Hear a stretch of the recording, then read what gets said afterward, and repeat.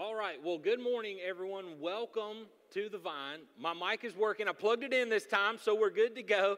Everyone had it all ready for me, but you know how I roll. Sometimes you got to cause a little chaos, because to construct, you got to destruct, right? Like, is that? No. Anyway, well, I'm so thankful that we are here continuing our series called It's His Year, because, believe it or not, I know many of us are in a situation where the calendar changed, but it seems like our circumstances didn't. Maybe our circumstances did change, but they changed for the worse, right? And that's what we're talking about this year. Regardless of what's happening in the circumstance that we're walking on, we are living out in 2021 declaring that it's His year. And as we walk through this and talk about this, what we're doing is we are building up to January 31st. Now, you may already have this, and that's okay if you do. It's awesome if you do. Thank you if you do. But as a church, we are asking everyone to seek God for the word He would have for them in 2021. Maybe it's a Bible verse.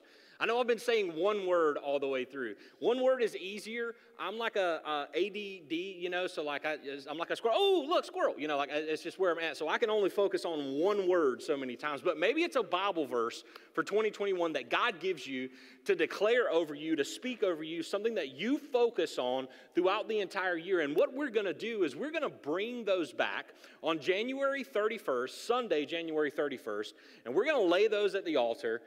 You can leave your name on it. You don't have to leave your name on it, whatever that is. And we would love to pray over that as a church family for the entire year. Because here at the Vine, our word as a church is roots. Not like I'm talking about my highlights like I've said before. You can see my roots. I may or may not be aging. I hope that's wisdom. But whatever it is, as we go, we're talking about roots. We as a church want to grow deeper roots this year in the Lord and deeper roots together. We've talked about some ways that we're going to do that, and that's what I believe God wants for each and every one of us individually. We've talked about committing to taking the next step that God calls you to take, whatever that is. We've talked about committing to reading your Bible daily and having prayer daily. We've talked about committing to live the generous life that God calls you to give, whatever that is. Maybe it's buying someone's coffee or buying a donut or thinking when you go to Krispy Kreme, I came for donuts, and God says, Tyler, maybe you don't need any more donuts. That person behind you might take a few, as I'm getting my James Harden bod. I'm just saying, it is what it is, wherever you are. If you know, you know. Like if you have that, maybe that's what it is. We've talked about committing to gathering together at least one Sunday, or at least one time this year outside of a Sunday all the way through. And we've also talked about committing to inviting one person to church. And I want to make that clear. It doesn't have to be our church. It can be any church. Because the local churches around the world, and the reason that I would say that we can grow deeper roots as a church that way is if all of us as the body of Christ across the world live out being exactly who we are created to be, my goodness, what a change the world would see. And so that's what we're talking about this year as we can hear pin drops and going through this. And I just want to tell you this, that as we get ready for this, as we walk through Nehemiah here in just a moment, I want you to know this. We aren't the first people in the human race to ever go through a year like 2020. We may think we have been, and believe it or not, God willing and the creek don't rise and Christ doesn't come again, we won't be the last one to go through a year like 2020. But the thing is, God created us to walk through 2020, to step into 2021, to bring Him the most glory because He is preparing a good thing for us. And so for us, as we go there, I want to just tell you, your circumstance may not have changed. It might have got worse. When 2020 went to 2021, maybe you thought it was going to be great and rainbows, unicorns, and butterflies. And it's anything but. It's stinky, it's smelly, it's rough. And you may think you're alone, but I want to tell you the best place you can be is in the house of God with the people of God, knowing that you are not walking through it alone, because each and every person here knows where our hope lies. And that's what we're going to be talking through today as we walk through God is still here. All right, we're going to have some crowd participation. Repeat after me. God is still here. Now say it like you've got faith and you believe it as we're in 2021. God is still here. And if God is still here, we have hope. We can see where God showed up all throughout the Bible. And the thing is, if we've still got a breath in our lungs, God is still here. There is still hope for us. We're going to see this play out in Nehemiah. If you've got your Bible today, we're going to be at a couple of different spots in Nehemiah, but if you really want to get there and know where we're going to camp out the most, it'll be in Nehemiah 2. Now, if you don't know where Nehemiah is, take your Bible, cut it in half. You're going to land somewhere around Psalms, flip to the left, and you're going to run into Nehemiah. If you don't have a Bible, we would love to give you one free for the asking. We have them over in our garden, or you can follow along with us on the Bible app. We love being able to do that, where you can take notes there. Or our Vine production team's incredible. It's going to be on the screen wherever you're watching around the world. So if you've got your Bible today, let's get to Nehemiah 1 first. Because you got to start with 1, right? Like you got to start at the beginning to know what's going on. And I want to tell you what's happening when it comes to a year like 2020. The nation of Israel has experienced 92 years of 2020. 92 straight years of 2020. Chaos, disaster, and brokenness. So much so, what ended up happening is God delivered Israel into the promised land, and they decided to chase the desires of their heart more than seeking God, more than giving him the glory, more than being who he created them to be. If you ever want to read Paul's letter to the Romans, I've been in there in my quiet time, my individual quiet time, and it shows a picture of what we're living in right now. Romans 1 specifically, and Israel was there, is that God said, you know what, if you're not going to seek after me and I'm not your treasure, I will give you to the desires of your heart, but it will lead to your destruction. And that is where Israel was. So much so, they went after the desires of their heart. So the nation of Babylon, this king called Nebuchadnezzar, I like to call him Nebi. We're cool like that. Nebuchadnezzar goes in and he sieges Jerusalem, tears down the wall of Jerusalem, brings them into exile, into slavery for 70 years, just as God said would happen to the prophet Isaiah, all the way through. And 70 years they're in slavery. And the king of Babylon then says, hey, you've done great for 70 years. You can go back home. So you would think it would get better, right? They can go back home. Everything's peachy keen. Everything's going to be great. Well, for over 20 years, they are still broken down, beaten up, and feel like they're in chains just like they were when they were in Babylonian captivity. And I'll be honest with you. I think that's probably how many of us feel right now. Many of us may even feel chained to 2020. Many of us, as we go into this day and we go into, like, I don't know about you, I don't turn on the news because it frustrates me so many times because it's depressing. God's over all of it, but you don't even want to do that because you're so afraid of what happened in 2020. You're so chained to that you're like, oh, what's going to happen next? Oh, great, Mars had an earthquake. You know, like what happened? The first Krispy Kreme on Mars. I'm saying that a lot because they're open. If I said Chick-fil-A, you'd throw something at me. So, like, all the way through, you see all this. You're worried about what happened because of 2020, but I just want you to see, as Nehemiah did, it's not about what happened in 2020. It's about where your hope is. And as you're seeking out this word for the Lord, we're going to learn from Nehemiah some things that have to be true about this word or have to be true about this verse if we're going to really live it out. So if you've got your Bible, let's get to Nehemiah 1 and verse 3 and 4. Nehemiah 1, verse 3 and 4, and it says this. They said to me, those who survived the exile, that's the nation of Israel who were in slavery, those who survived the exile are back in the province and are in great trouble and disgrace. The wall of Jerusalem is broken down and its gates have been burned with fire. When I heard these things, I sat down and wept. For some days I mourned and fasted and prayed before the God of heaven. Many of us right now feel broken down like that wall. Many of us right now feel like no matter where we turn, we're burned like that wall. Many of us right now may even be where Nehemiah is, and we've been in a season of grief and mourning because we are moved by everything that is going on, whether personally or collectively, at what we are experiencing. But the thing is, it's just the beginning of the story. It's not the end. And what I love about following Jesus and what I love about God is the story is continuing to be written. It's the never-ending story, if you will. It's not over because God is still here. Because if it was, none of us would be. Because the one who spoke creation into being will be the same one that can take it away. And so as we see for Nehemiah all the way through, I just want to speak to us because I believe that many of us could be there. Maybe we are like the nation of Israel, asking, will it ever get any better? will it ever change? Because here's the thing.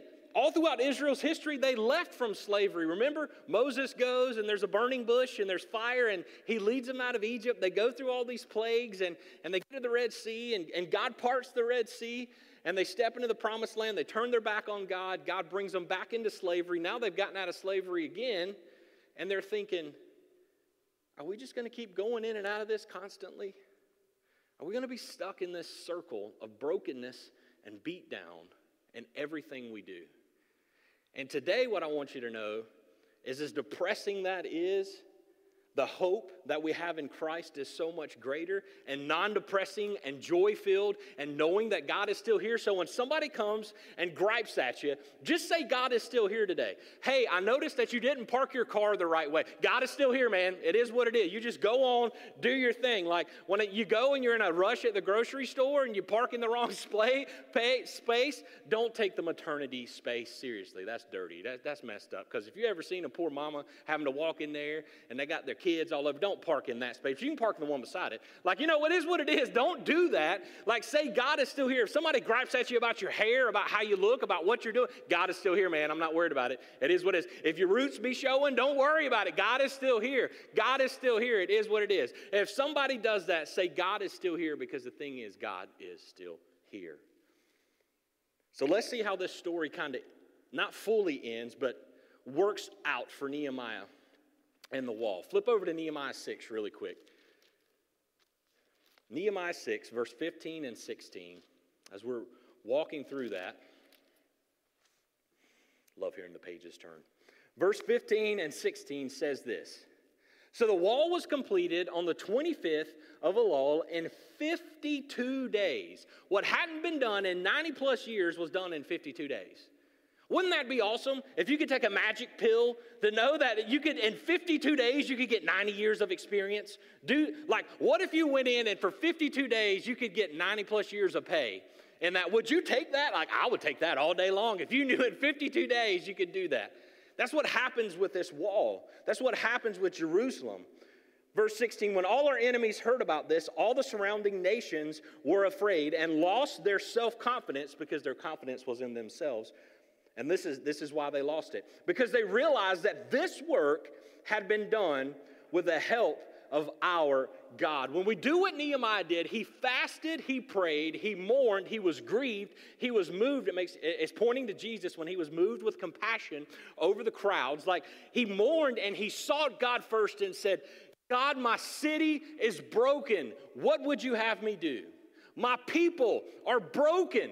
What would you have me do? And I'll be honest with you, I have prayed that prayer more than I could even count, because I know that many of us are broken. We can put a great face on. I do it too. I mean, you don't wake up looking this good. But at the same time, you know what I mean? That's great. Everybody knows. I'm sorry, hair and makeup. I messed that up, wherever you are. Whatever that is, I'm telling you, many of us are broken down. And that's okay, because we're going to see how God builds that up. So wherever you are, I want you to see, when we walk through this word, we seek God first, walk in faithful obedience, it will show the world him, and he will do things unimaginable in our lives and in the lives of those around us. The lives that we're growing deep roots with, as we grow deeper roots in him. Because 90 plus years, 52 days, from a guy that was a cupbearer for the king, that tasted everything first, and if he croaked, then the king knew that he couldn't drink that. If he went down, the king wouldn't drink it. Oh, and by the way, because of God's faithfulness, we're not going to get into this today, but the king paid for all. The king sent everything. I mean, it's crazy when you look through all that. It's crazy awesome how God worked that out.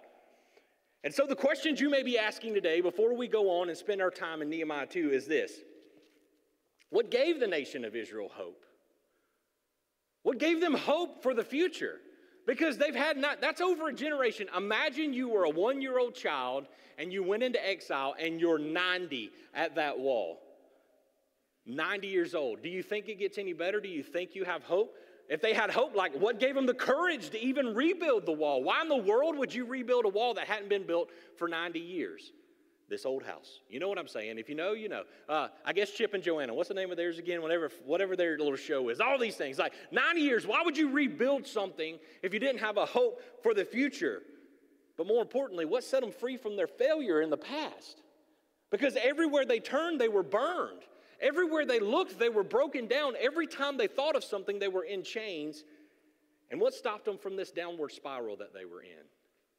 Because whether you follow Jesus or not, I would love for you to consider him today, because I'm telling you that if your hope is in him, you will be able to be a part of something greater than you can ask or imagine. However, if your hope is in yourself, just like everyone else is here, you'll see that you're constantly living broken down.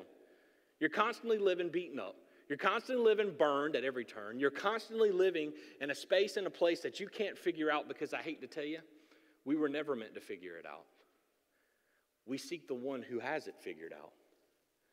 And I spent a lot of my life trying to figure it out, I'll be honest with you.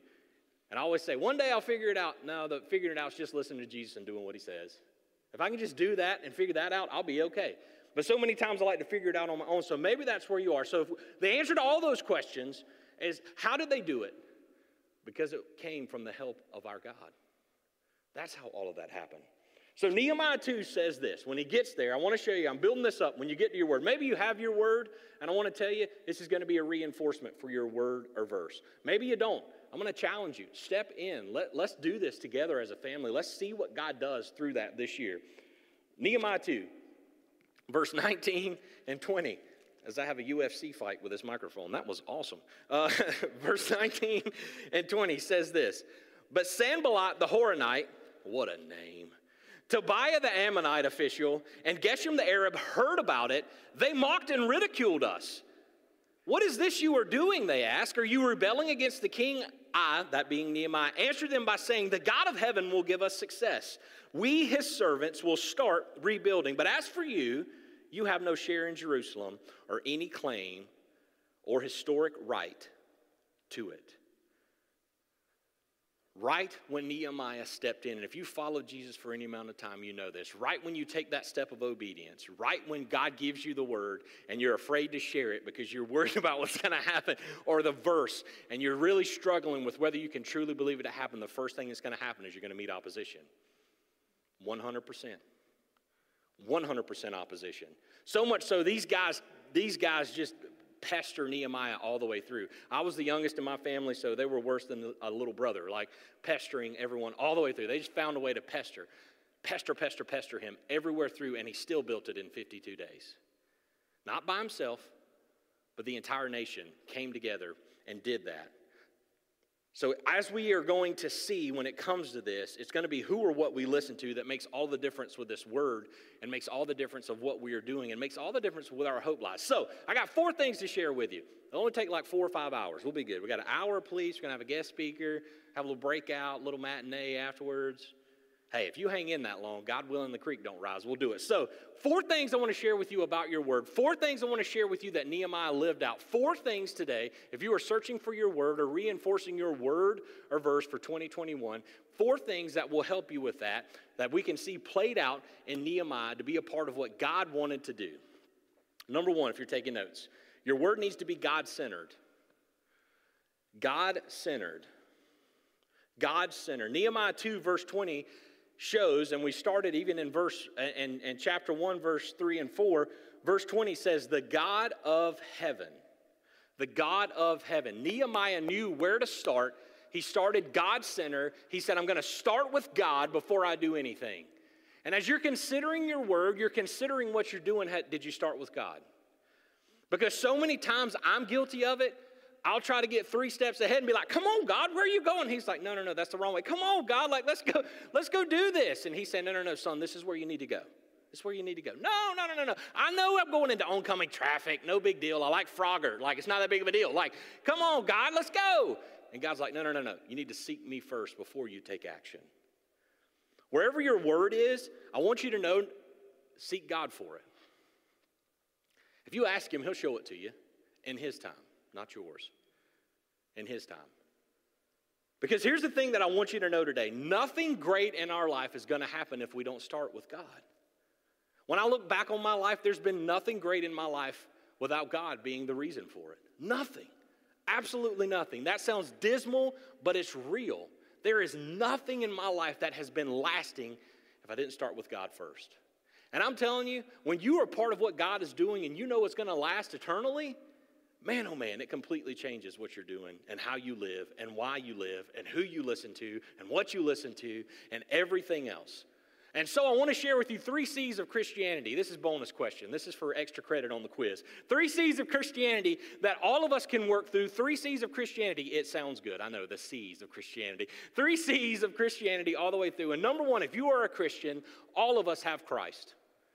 Otherwise, you can't be a Christian. You're a fake Christian. I don't know what we would call you. You would be religious is what we would call you, but not a Christian. So if you are a Christian, the first C is you have Christ.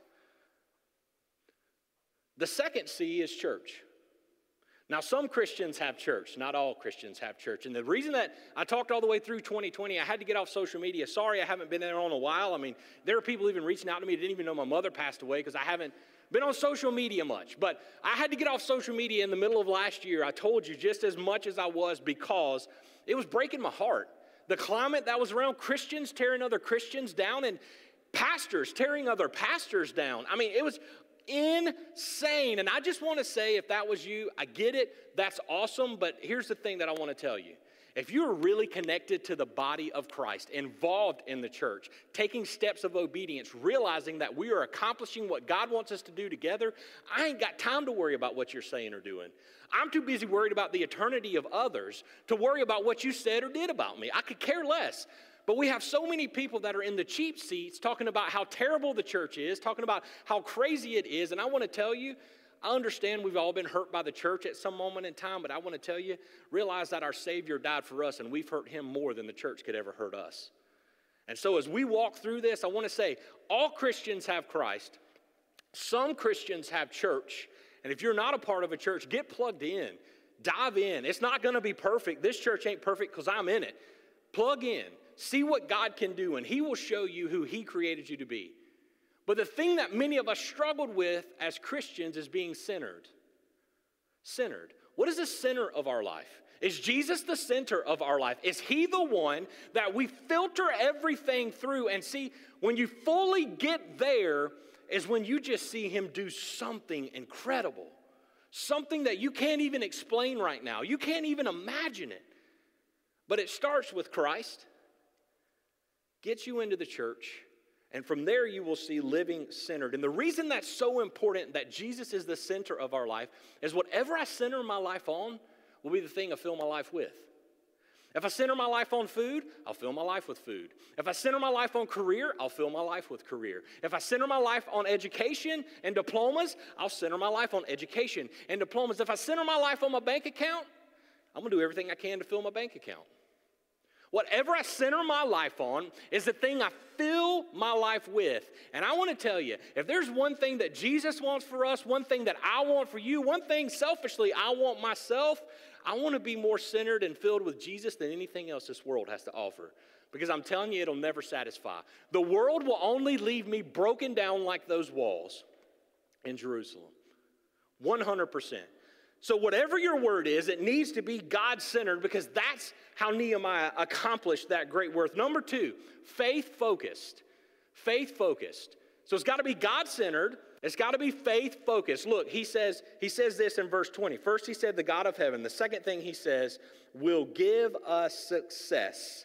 Will give us success. So he worked God-centered, then he moved into being faith-focused as he went into Jerusalem to see what in the world was going on and what was happening as his heart was shattered and broken for these people. And he didn't go in with his sword up saying, I'm going to fix all this. He said it relied on the God of heaven, our God. Our God will give us success, not me.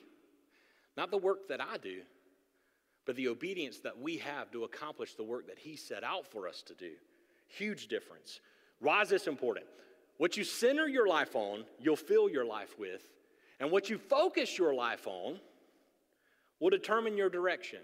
How many folks want a new car? Like you want a new car. How many folks then bought the new car?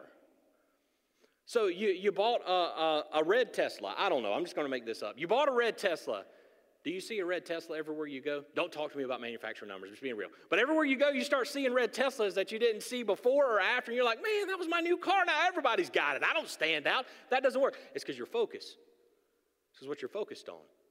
Nehemiah said, hey, I'm not focused just on rebuilding this wall. I'm focused on doing the work of God. And in doing that, he accomplished something that hadn't been done in 90 years in Jerusalem and rebuilt the wall. That's what we get to be a part of. And for each and every one of us, what I love about this is Nehemiah is so broken for his city, so compassionate. He wants to walk in obedience so much to be a part of what God wants to do, that because of that, an entire city was changed. What if the one word God gave you for 2021 looked at the brokenness all around us, and every city that our Vine fam is in changed, every neighborhood, every job, every career, every person you came in contact with that was broken down, beaten up, life in shambles, life shattered, walking with no hope, finally found hope? What if you just took that step of obedience and walked in faith and said, God, this one word that you've given me, I'm going to walk in faith, knowing whatever you've called to accomplish through it, I don't want to stand in the way of it. Show me what to do. That's what Nehemiah did. Now, when it comes to our focus, there's some crazy things. This story's a little crazy. I encourage you to read it. But the one thing he didn't focus on was the size of that problem. He didn't walk in there and be like, we haven't done this in 90 years. Guess we'll get something done. I can get there sometimes. Trust me. He was in there and he'd be like, this is a 90-year problem.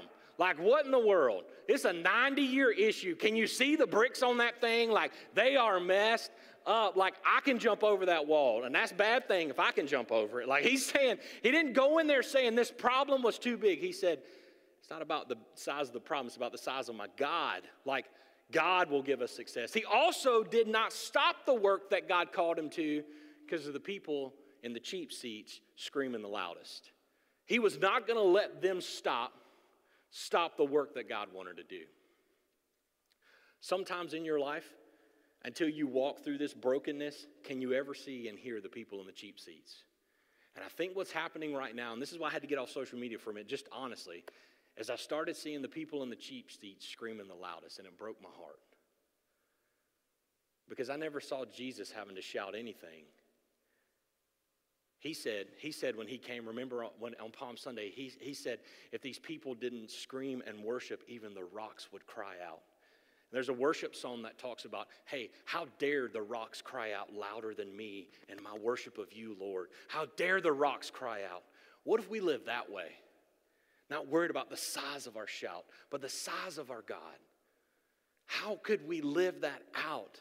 So Nehemiah said, hey, it's got to be God-centered. It's got to be faith-focused. And the rut he focused on was God's faithfulness. He said, God, look, if you called us to this promised land, you delivered us from slavery before, you let us walk through the Red Sea that you parted on dry land. We went into the promised land, defeated every enemy you placed in front of us. Even though we turned our back on you, you even said we would be in slavery for 70 years. And right when that calendar flipped over, boom, you sent us back there. So if you are calling this wall to be rebuilt and your people to be rebuilt, I trust you because your path faithfulness is my future provision. I mean, I've heard it said that way, and a lot of people platitude that. I'll be real. If you struggle with where you are in life and whether God will provide in the future, look at how faithful he's been in your past. Look at how faithful he's been in his word. So much so he loved us enough. He sent his son regardless of us. He was faithful to us when we didn't deserve it. And if he will send his son to die for us and pay for our sin, I'm pretty sure he can provide for my future, whatever that is. Regardless of who the president is, regardless of who's in power, regardless of what a politician who's only trying to get reelected said, regardless of that horrible boss you work for, regardless of all of that, he is faithful. So when we've walked through this and we see that we have to be God-centered, we have to be God-focused, we have to be faith-focused, the third thing we've got to have is we've got to be servant-hearted. We got to be servant-hearted. Servant-hearted, 100%. Verse 20 again says, I answered them by saying, the God of heaven, God-centered, will give us success, faith-focused. The next thing he said is, we his servants. We his servants. Nehemiah realized he couldn't do this alone. And the thing that I will tell you, and I struggle with this. I'll just be real with you. We got a lot of things. I'll be real and I'll put it on the table. It took me, I'm 36. Depends on who's asking. 53, whatever. It is what it is. But 36, whatever it is. whatever it is. Might be 67, 68, 69, I don't know, 95. Maybe I'm 95. It is what it is. Sometimes I feel that way. As you get older, it's harder to get out of bed. If you know, you know. But like all the way through, what I want you to see when it comes to this that I struggled with, that you have to understand that others are around you, and I still struggle with it, so I'll be honest with you. It took me a long time to realize whoever does the most work, more work will be given to you. Here's what I'm getting at. You can never say that I don't work hard. Don't always show, but like you can never say I don't work hard. And so I always got the promotion. I always got the next step. But the problem is when it comes to that, what Nehemiah understood that we all have to understand is this all of us together that happens. So where am I getting at? You got to trust to get more work done is going to require more people, and more people stepping in faithful obedience to be all that God created them to be in addition to you is what lets you be a part of what God is trying to do. The great thing. That's why we have to step into the local body. As Christians, we all start with Christ, but we've got to be plugged in to church because it's going to take all of us to do the work he wants to do. He didn't die just so that one or two of us could experience his fullness and joy. He died so that all of us could. So as we all come together collectively as a church and build this church every week and tear it down every week and go out into the streets every week and profess his name, we got to be servant-hearted. Got to be servant-hearted. So is your word servant-hearted, or is it about you? Like if your word comes up here, I'm still going to pray for you. If it's lottery winning, I'm still going to pray for you because that's the word you said the Lord gave you. But is it about you, or is it about the people that God has placed in front of you? Like I said, it took a long time to realize the more work you do, the more work will be given. And the reason that God gives you that more work is because he's going to bring the people along to help you do it. Question is, will you trust him and them to do it? That's the hard part. And that's where I can struggle at times. I'll be real with you. So what happens is Nehemiah realized he couldn't do it alone. So he just stepped in obedience. He stepped in obedience. So when it comes to being servant-hearted, and I said about that selfish word, I just want to ask you this. Have you ever met a happy, selfish person? Have you ever met a fulfilled, selfish person in your life? I know when I'm selfish, I don't feel fulfilled. I'm not happy. I'm not fulfilled. If you ever say no, then you've never had a 2-year-old. Because if you've never met a happy, you never had me as a 2-year-old. Because my first word was no. That just is what it is. Had a shirt that said it. I mean, it's how I rolled. No. I still say it. I probably could wear that shirt today. I probably have it on. I'm just kidding. I don't have it on. That would be bad. It'd be like right here. But like, no. That was my word.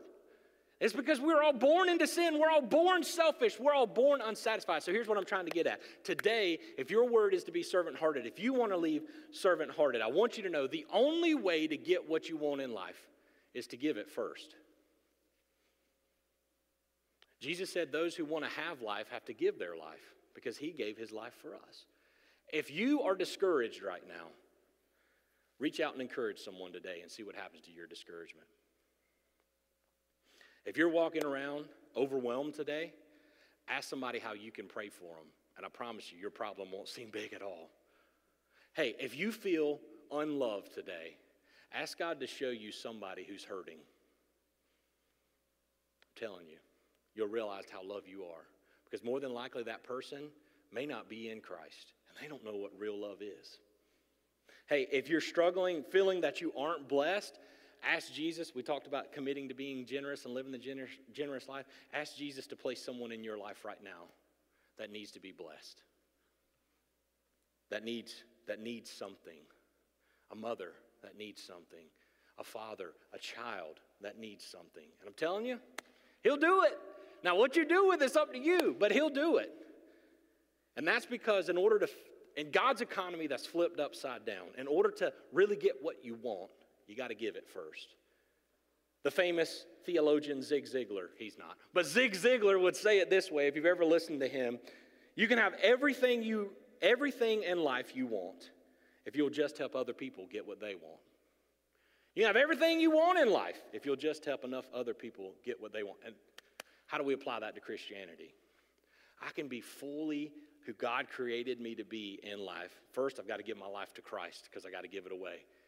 But if I want that and yearn for that for others in my life, I will become more of who Jesus created me to be because I'm willing to live servant-hearted. Servant-hearted. And as hard as that may sound, and as tough as that may sound, right now there is tough soil around us in this world. Tough soil, but we get to till it.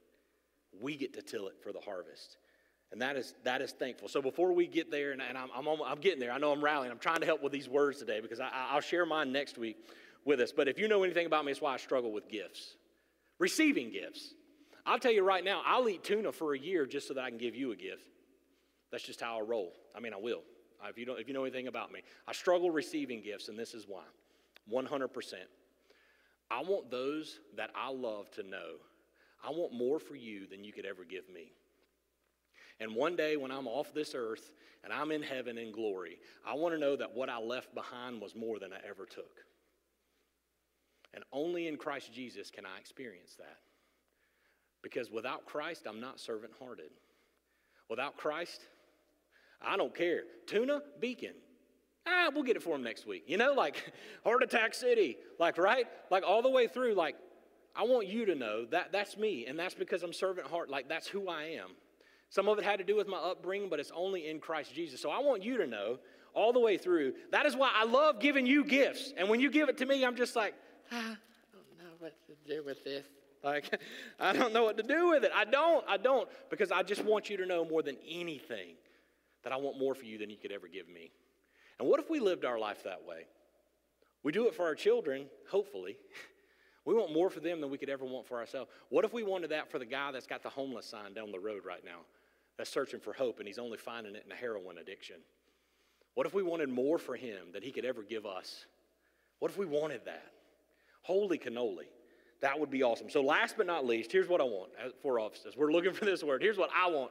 As I just said, being servant-hearted. Here's what we have to have as we go. We got to be God-centered, faith-focused, servant-hearted, and we got to be future-oriented. We got to be future-oriented. Because what did Nehemiah say in verse 20? We'll start rebuilding. He said, we, his servants, will start rebuilding. We will start rebuilding. They continue to rebuild that wall. Galatians 6:9 says it this way: do not grow weary in doing good, for at the proper time you will receive the harvest if what? You do not give up. And church, we can't give up because God is still here. We can't give up. We can't think it's over. I haven't seen the clouds part. I haven't heard the trumpet. He's not done. There's still work for us to do. So as we seek out this word and we live being faithful to all that he's called us to be, look to the future and know that with Christ the best is always still yet to come. It's not over. He's not done. If Nehemiah in 1 heard the wall's broken down, it's been broken down for 90 years, what if he just said, well, let's just go build a new arena over there. Let's just go redevelop. Let's just go over there and do this. Let's condemn the place. Jerusalem was a good run. It was all right. Jesus will be here in 500 years. It's going to be no big deal. And he just let it be. He would have missed out. And so would Jerusalem. And so how in the world can we live this out? Well, I shared this on Thursday a little bit. If you're looking for a book to read this year, I would highly recommend Viktor Frankl's Man's Search for Meaning. It's a great, awesome book. It's about Auschwitz. It's about those who survived Auschwitz knew that it had a greater purpose. And it's man's search for meaning because, quite honestly, that's what we're all looking for is meaning. Let's be real. We just look for meaning. It's a great book. It's probably a weekend read. I don't know how fast you read, but it's a weekend read, at least I would think. But it could take longer. Do whatever it takes. It's a great book, and it's about Auschwitz, and it's about the Jews who survived that. And the ones who did had hope that it had a purpose. The ones who gave up are the ones who missed out walking out of there. Some were killed without their own choice. But those who were getting close to the end when they were about to be liberated knew that they had hope in something greater, that God was working this out. They couldn't see it. They didn't know how, but that is what that book is all about. And it's a great book. I would highly recommend you check it out. And this is why this is important for us. You and I have the power to miss out on the good thing God wants to do with us. How? If we give up. Nehemiah was in a great position. He's the king's cupbearer. So what? I croak if I die, but if I don't, I get to sample in all of the king's food and sample in the king's household and have the king's ear, but instead he was so broken for his people that he stepped and said, we're going to rebuild this city. Not because of me, but because of the God of heaven. And it's what he's called me to do. And I want you to know wherever you are right now, if you're searching for that word, what in the world, what would happen if we just lived it out? Because I believe we can. And you may say, well, it's going to take more of us. There's not enough of us. We start with what we got. We start with what we got. And we continue to walk in faithful obedience. And we see what God does. Each and every one of us are a product of Jesus with 12 people who couldn't tell their left from their right hand. 12 people who were considered dumb. 12 people who were considered outcast. 12 people, one of which turned their back on him all the way through. All of which deserted him. Let's be real. All of which deserted him except John. And that's probably because Mary was there and be like, John, I'm not going to that cross by myself. And that's why Jesus was like, hey, this is your mother. You know, it is what it is. We're brothers. Like all the way through, they all deserted him. But we're the product of that because they walked in faithful obedience. And so today, what I want you to say and what we're going to end on is what we started on. God is still here. So everybody say it with me. God is still here. Say it faithful.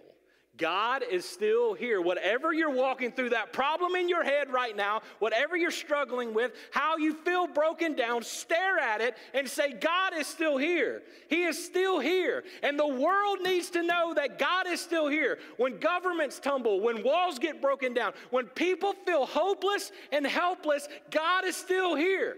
We just celebrated Christmas. It's him coming down for us. He is still here. And it is up to us whether we want to be a part of what he is building or if we're going to sit on the sideline and miss out. And the thing I want for all of us in 2021 as we grow deeper roots is not to miss out. Let's be a part of this thing, whatever it looks like. Let's be a part of it. What have we got to lose? Nothing. What do we got to gain? Everything. Everything. So as we pray and prepare for January 31st, I pray that God will give you that word, would give you that verse. I pray that maybe you go through this filter to see if your verse and your word is God-centered. Is it faith-focused? Is it servant-hearted? And is it future-oriented? Because the thing that I realize for many of us as we wrap up today is maybe some of us haven't considered Jesus. You see, with Christ, the best is still yet to come. Jesus even said it this way in Matthew 11, 28 through 30. He says, come to me, all who are weary and burdened or heavy laden, and I will give you rest. Take my yoke upon you and learn from me, for I am gentle and humble in heart, and you will find rest for your souls. For my yoke is easy and my burden is light. I want you to see two things in there. Many of us, three things really. Many of us are weary and burdened. Even in Christ Jesus. But if we, heartburn. If we are in him, that was not rest, pardon me. If we are in him, he promises, he gives us two things. Rest and a yoke. Rest. Rest isn't sitting on your couch watching Netflix all day, getting mad because they took your show off or whatever that is. Is that still Netflix? Yeah, I think it's still on. One of those things. As you can tell, I don't watch TV much anymore either. Football's playoffs. That's all I got right now. So all the way through, whatever that is for you, it doesn't mean that. It means you can have peace. Peace from your burden. Because here's the thing. When you are in Christ Jesus, you ain't got to worry about the result. Here's what Nehemiah knew. It was up to God whether that wall was rebuilt or not. He just got to be a part of it. If it took 52 days, it took 52 days. If it took another 90 years, it's going to take another 90 years. It is what it is. It's up to God for the result. And when you're in Christ Jesus, you don't have to worry about the results of your life.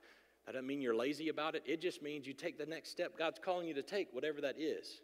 Because not only in Christ do you have rest, but he says, I'll put my yoke upon you. Because life is a series of burdens. Burdens. Burdens that none of us were ever meant to carry on our own. Burdens, 100%. Broken down city walls, burned city walls, mourning, grief, burden after burden after burden after burden after burden. And the Christian life is not the easy life. Jesus never promised us that.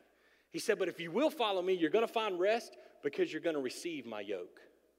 And his yoke carries the burden with us. A yoke. Remember, if you ever learned this, an oxen, how they used to plow the ground is they would yoke two oxen together.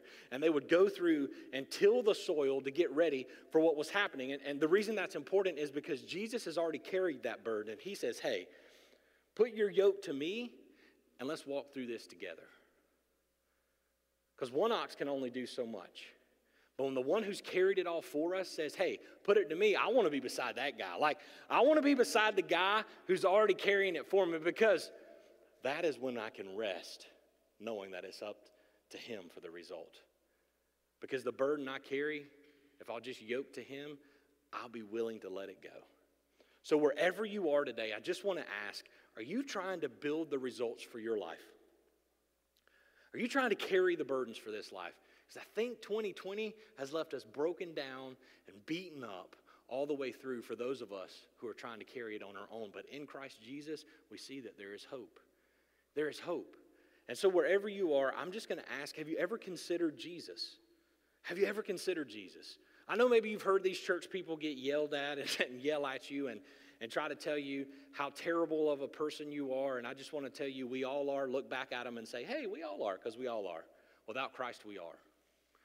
But with Christ, we can be exactly who we were created to be. The results don't have to be up to us. We can be yoked to him, and he can help us because he's carrying our burdens. And whatever season we walk in life, we can rest because we're yoked to him. So, have you considered Jesus? Have you considered Jesus? See, this is your opportunity if you haven't. We're about to bow our heads and say this prayer. It's not the words of this prayer that saves you. It's the faith that Jesus is who he says he is all the way through.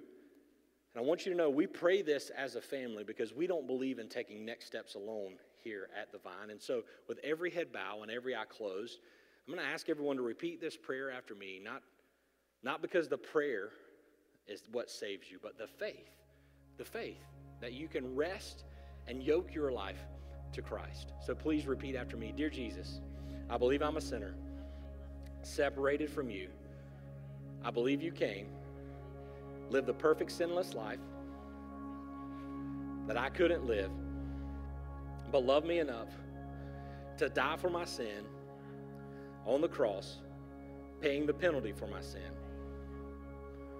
and rose again on the third day so that I may have life. Come take over my life, Lord. Teach me to follow you step by step the rest of my life the best way I know how. And with every head bow and every eye closed, if you can say for the first time that you've received this free gift of salvation because you are resting in the Lord, you have yoked your life to him, you have given him your life, surrendered it to him, I'm going to ask you to count to three. I'm going to count to three, and ask you to raise your hand. 1, 2, 3. If that's you, if you're in the house, if you're watching online, you're going to see a hand that's raised. Maybe you're listening throughout the world right now, and you're for the first time considering Jesus and trusting him. I'm going to ask you to reach out to us at prayer@thevine.tv or 580-6698. We want to celebrate that with you because we believe in being a part of the local church, being a connected body, helping each and every one of us take the next steps that Jesus is calling us to take. And for the rest of us right now, as we're walking through this, I just pray that today you would be reminded, if nothing else, that God is still here. As we step into this moment of worship, because God is still here, because of Christ Jesus, we get to step into God's presence. We get to show that Jesus is our treasure, heaven is our reward, and the best reward that we can have is to be in the very presence of our Creator. So I pray as we worship and sing right now, that we would step into his presence like never before, that we would trust him to know that he is doing something great and inviting us along to be a part of it. So would you please stand and sing?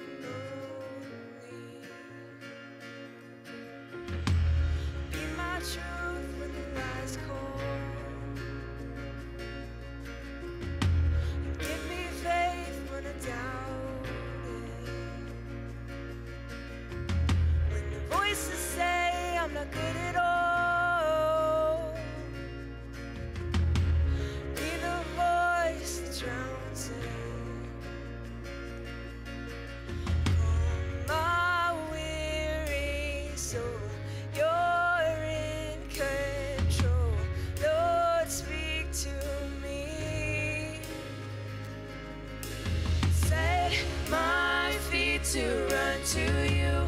No other love will do. You captivate my heart. Behold, your light comes shining through every shadow you consume. You illuminate the dark. Jesus, oh, Jesus, oh, Jesus, you illuminate the dark. Jesus, oh, Jesus, oh, Jesus.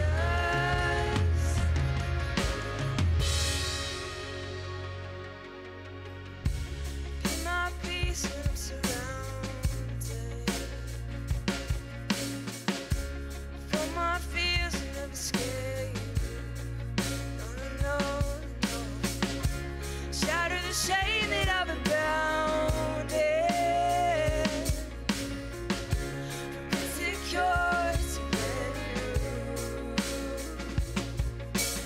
calm my weary soul.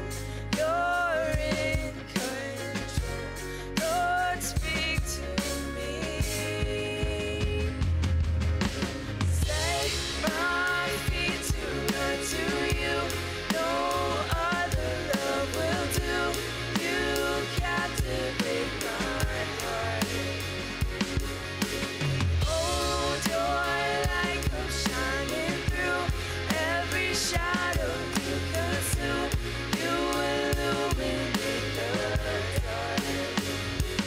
Jesus, oh, Jesus, oh, Jesus, you illuminate the dark. Jesus, oh, Jesus, oh, Jesus.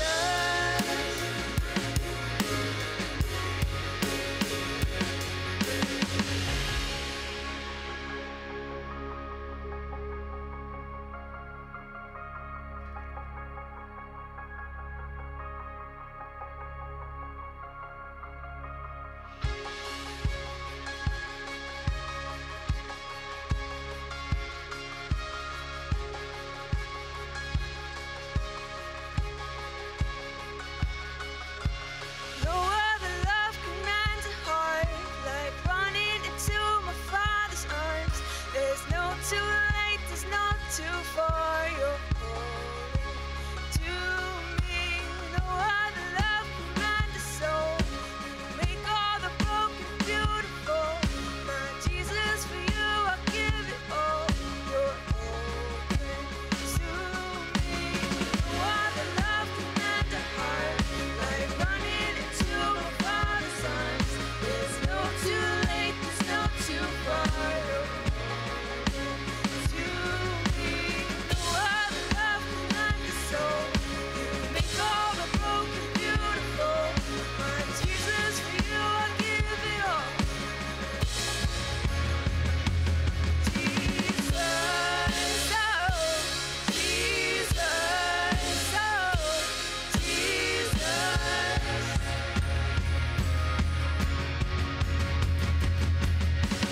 Once your light comes breaking through, every shadow is consumed.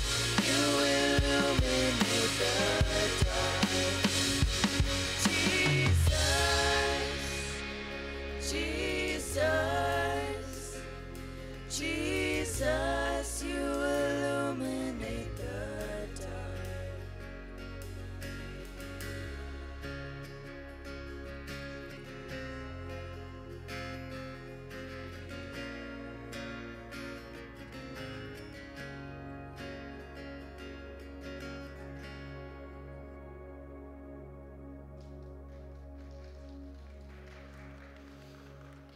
All right. Well, thank you so much for hanging out with us today.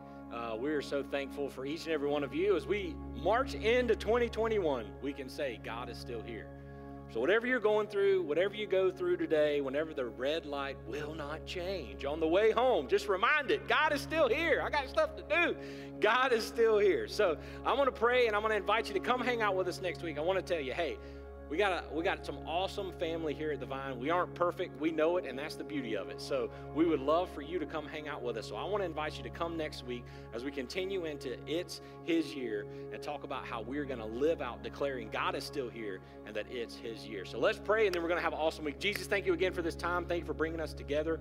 Jesus, for those who aren't here, we just lift them up right now. And Jesus, we know that right now many are like those walls in Jerusalem. They're broken down and beaten up. So Jesus, I just pray that you would give us eyes to see, ears to hear, and hearts that are moved with compassion to just be your vessel to them. Jesus, as you place them in our path, I pray that we would do everything we can to point them to you, and it starts with just loving them right where they are. Those who aren't here today, Lord, let them know that we miss them. We can't wait to see them next week. And Jesus, whatever we're walking through today, I just pray that we would be so centered in you that we can't help but see you as our treasure. Thank you, Lord, that you allow us to do this. Thank you that we get to be here in 2021. Others would say they don't want to be, but I'm telling you right now, we are thankful to be because we know that you have created us for this. So we love you, Lord. It's in your name we pray. Amen. Have an awesome week. Can't wait to see you next week.